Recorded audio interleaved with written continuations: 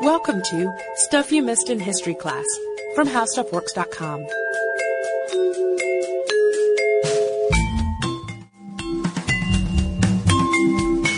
Hello and welcome to the podcast. I'm Sarah Dowdy. And I'm Deblina Chakraborty. And by the time this publishes, it's going to be a little bit after St. Patrick's Day and just a little bit before Easter. So I figured that is perfect timing to discuss the Irish revolutionary and English trader, Sir Roger David Casement. And Casement's story really involves much more than just treason or patriotism, which are, of course, interesting subjects on their own. The listener who suggested it to us wrote that it also includes, quote, war, espionage, adventure, gay history, and worldwide firsts in human rights on 3 continents.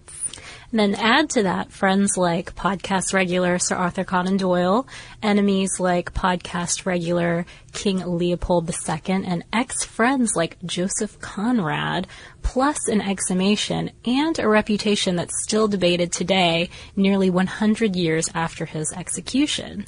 So that's a lot of stuff. It is. So in this episode, we'll talk about the dual identities of Roger Casement, his career as a crusading diplomat of Britain, his disgrace as a German collaborator in World War I, and the secret diaries that very likely cost him his life. The interesting thing to me about Casement, though, is that the duality that characterizes his life really started quite early. He was born September 1st, 1864, near Dublin, to a family with a very long history of military or civil service to the British Crown. His father, for example, was a pensioned army captain who had moved the family around Ireland, England, and Europe, just kind of looking for cheap rent and a good climate because he was in poor health. Casement's father was also Church of Ireland, and he raised his sons to be Protestant.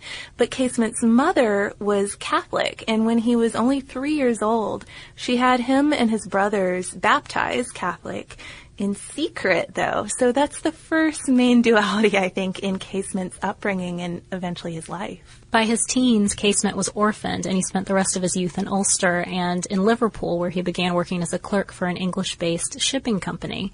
At 19, his work first took him to West Africa, which is where he joined the falsely benevolent African International Association, run by Leopold II, King of the Belgians.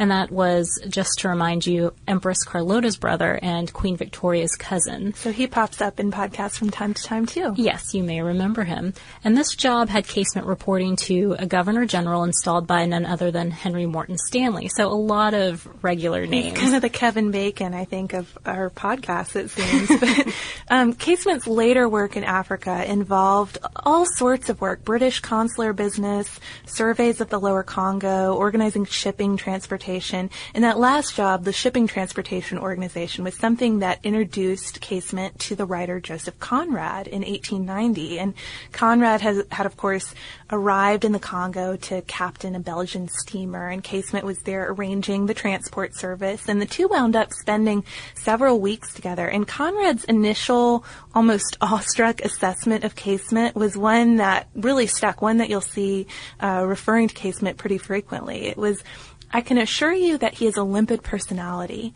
There is a touch of the conquistador in him, too, for I have seen him start off into an unspeakable wilderness, swinging a crook-handled stick for all weapon. He could tell you things I have tried to forget, things I never did know." So we need to stop and talk about this Conrad Association for a second, because there are probably already alerts going off in your head with the mention of both the Congo and Joseph Conrad, and that quote probably set off a few more. Especially the end there. Right. According to Julie F. Codell, author of Imperial Co-Histories, some of those trips into the interior directly inspired scenes in Conrad's book Heart of Darkness. Some have even speculated that Casement partly inspired the character of Kurtz. Although, to be fair, apparently there are a lot of inspirations behind Kurtz, but you can see certain comparisons between that character and this man. But we shouldn't make Casement sound too much like a tough guy, though, because according to an article by Robert Burroughs in the Journal of Imperial and Commonwealth History, his writings from these early years in Africa, before he was working as a consul, really set him apart from guys like Stanley. And there are a few reasons behind behind that. One is that he freely acknowledges his misadventures, like, for instance, when he was attacked by a swarm of bees, not just a natural swarm of bees used as a biological weapon, I suppose.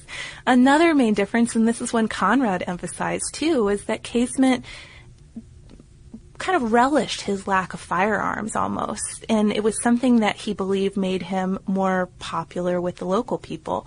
And then a final reason, which, having read a little bit of Stanley's work too, something that really makes Casement stand apart is he freely acknowledged help he received from people and how much he was reliant on that help. Another thing that set him apart, he seemed to have left his various posts in Africa sort of jumping around, partly because of the violence that he saw inflicted by his colleagues. So he wasn't willing to stay put after he saw something. Exactly. By 1900, he was put in charge of setting up a British consulate in the Congo.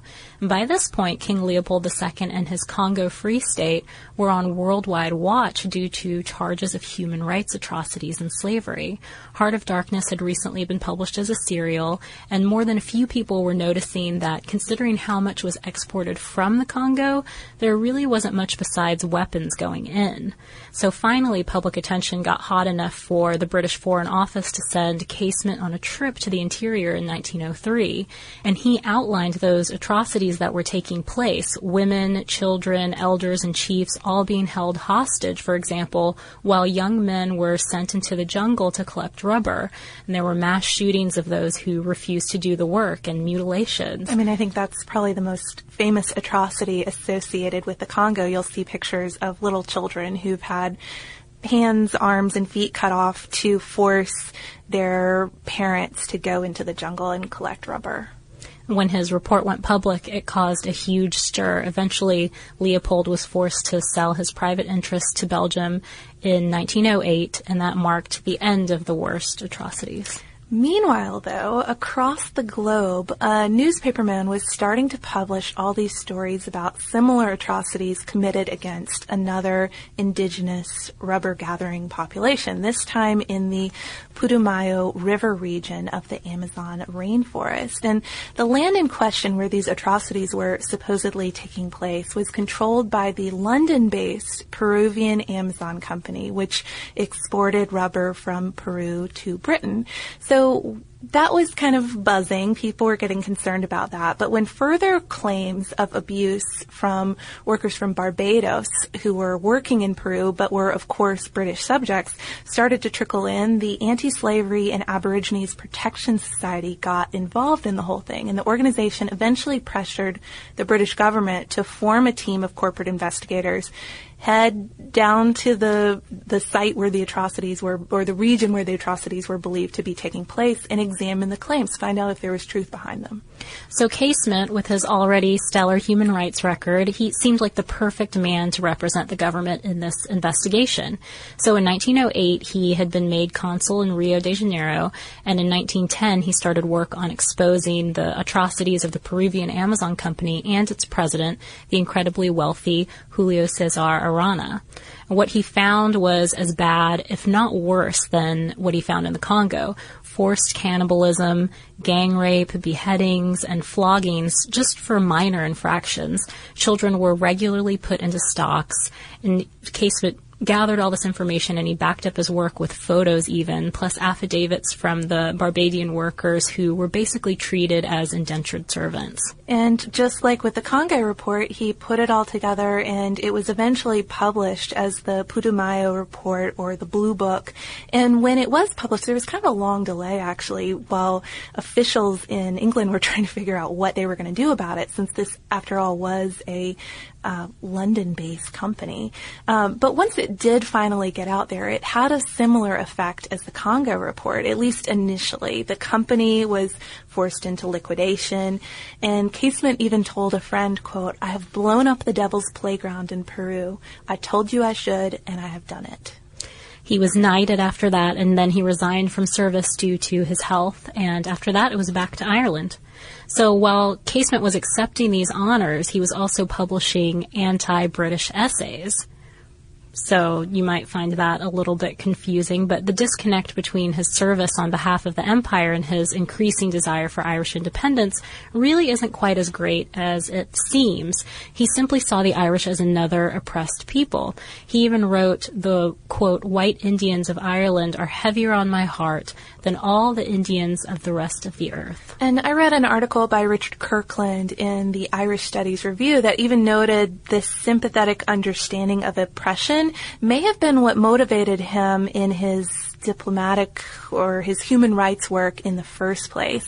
He quotes Casement as saying, "The more we love our land and wish to help our people, the more keenly we feel we cannot turn a deaf ear to suffering and injustice in any part of the world." So either way you look at it, the work with people in the Congo and the Amazon influencing his later feelings about Ireland, or the other way around, he certainly turned into an ardent Irish Republican. Initially, though, Casement kept the focus domestic, helping to form the Irish National Volunteers in late 1913. He also wrote open letters urging Irish not to fight in what seemed like an approaching world war. But by July 1914, he was looking for even more aggressive ways to pit Ireland against England, and so he traveled to New York City to meet with the German consular officials there. He hoped to secure, by doing this, German support for an Irish revolt, something that would divert England's attention from the continent and create a two-front war.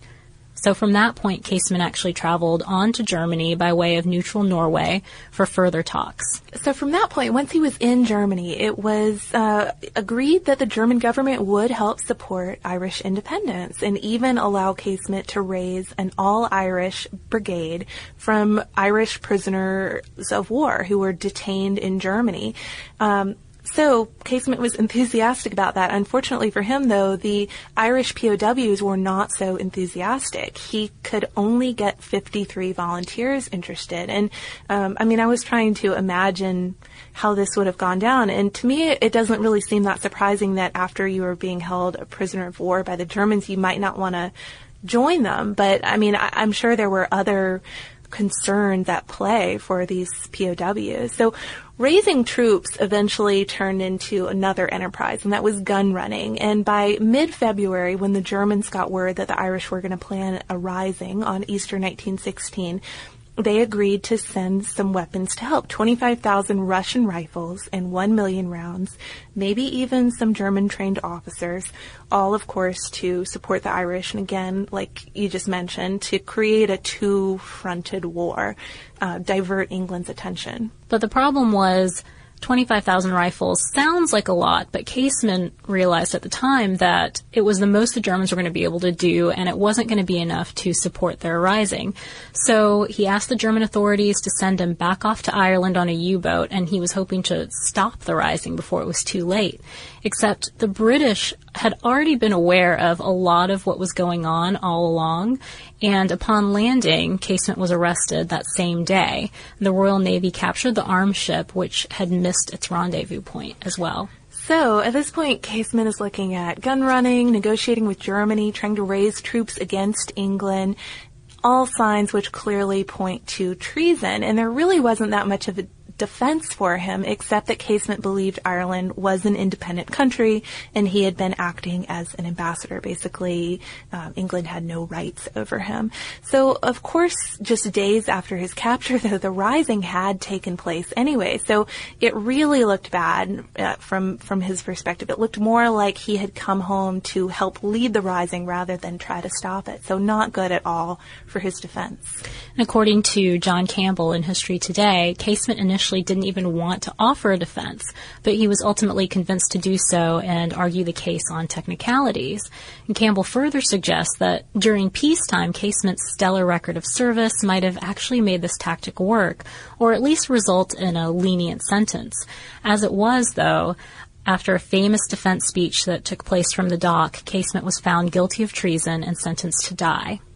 But that's where things started to get a little bit messy. Where all the controversy comes in. So Casement understandably had a lot of friends, a lot of supporters from this long career as a British diplomat, a very celebrated British diplomat. And many influential people didn't want to see him die. Sir Arthur Conan Doyle, as you mentioned, organized a petition to appeal for clemency. So that's a good name to have in your corner.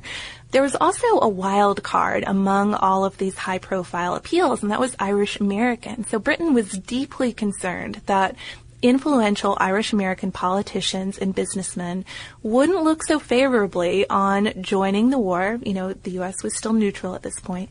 Wouldn't look favorably on joining the war effort if Casement were executed. So this was serious business. There was a lot at stake here, and it was decided to bring in some dirty tactics to deal with it. And these dirty tactics were made possible by something they'd actually had in their back pocket for a little while. Since Casement's arrest, actually, British authorities had in their possession a set of secret diaries that had been left behind in a trunk in his London flat. And those diaries covered a span of years, and they contained lots of day-to-day notes. But they also contained sexually explicit entries that outed Casement as a homosexual who regularly pursued anonymous sex with young men and sometimes even teenagers.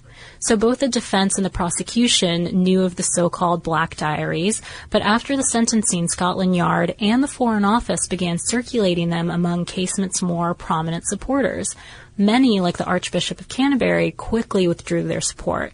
Journalists also received excerpts. American politicians and diplomats got copies. The American ambassador to London warned the Secretary of State to avoid the diaries for their, quote, unspeakably filthy character. So the diaries really had their intended effect. Casement's support pretty much vanished, and he was executed August 3rd, 1916 in London, his body interred in a pit of quicklime. But debate over the diaries' use and their authenticity started almost immediately. Even the London Times, which supported the sentence, complained of the, quote, irrelevant, improper, and un-English campaign of inspired innuendo.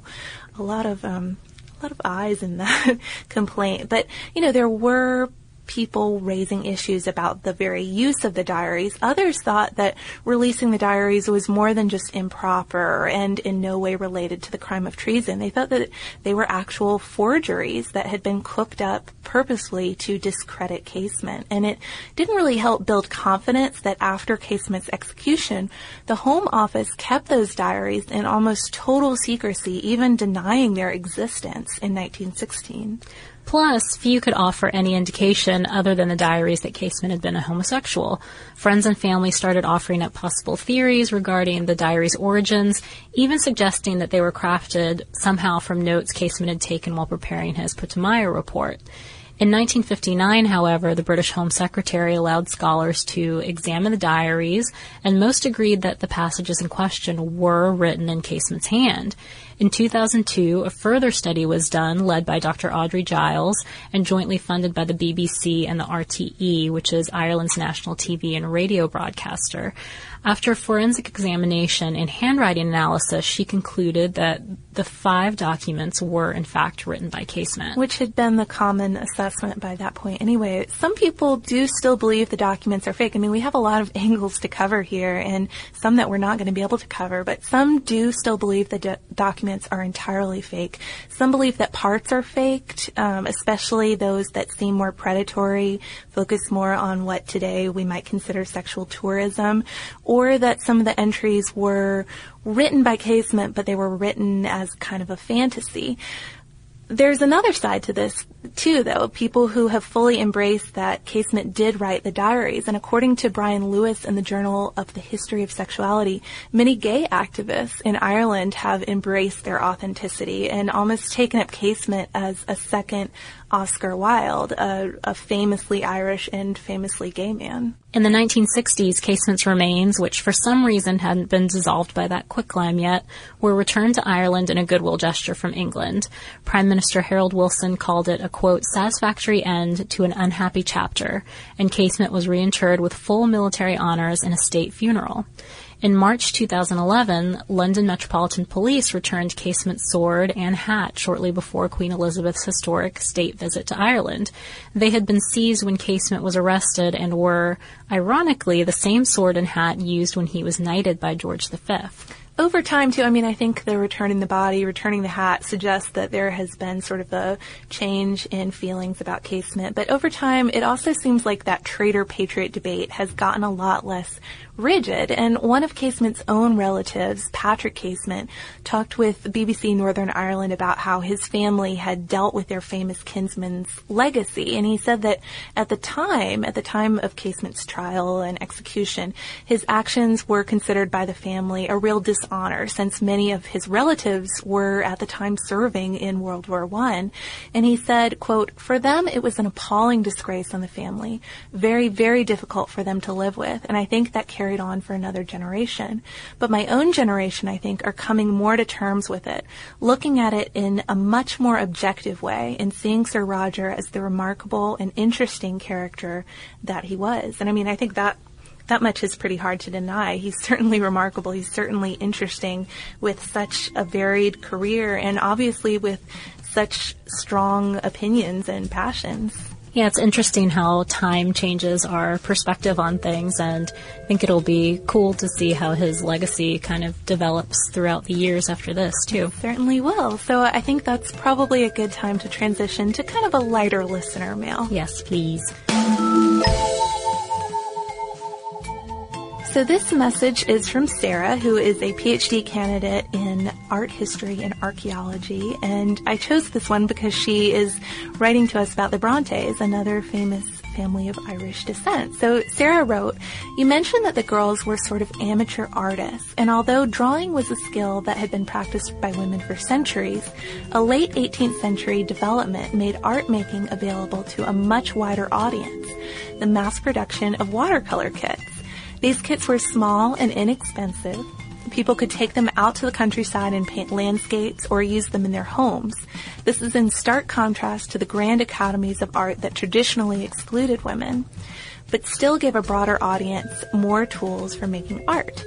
So I thought that was a really neat thing, and it's at least hard for me to imagine a time when watercolor kits don't exist. That's true. But it reminded me a little bit of our Van Gogh episode, where Van Gogh is like toting all these paints and his easel and his canvases out to paint his sunflowers, and the local kids are messing with him and thinking how practical a watercolor kit does sound. So it was nice to imagine the Brontes, after so much tragedy in their lives, just maybe roaming the moors with their watercolor kit.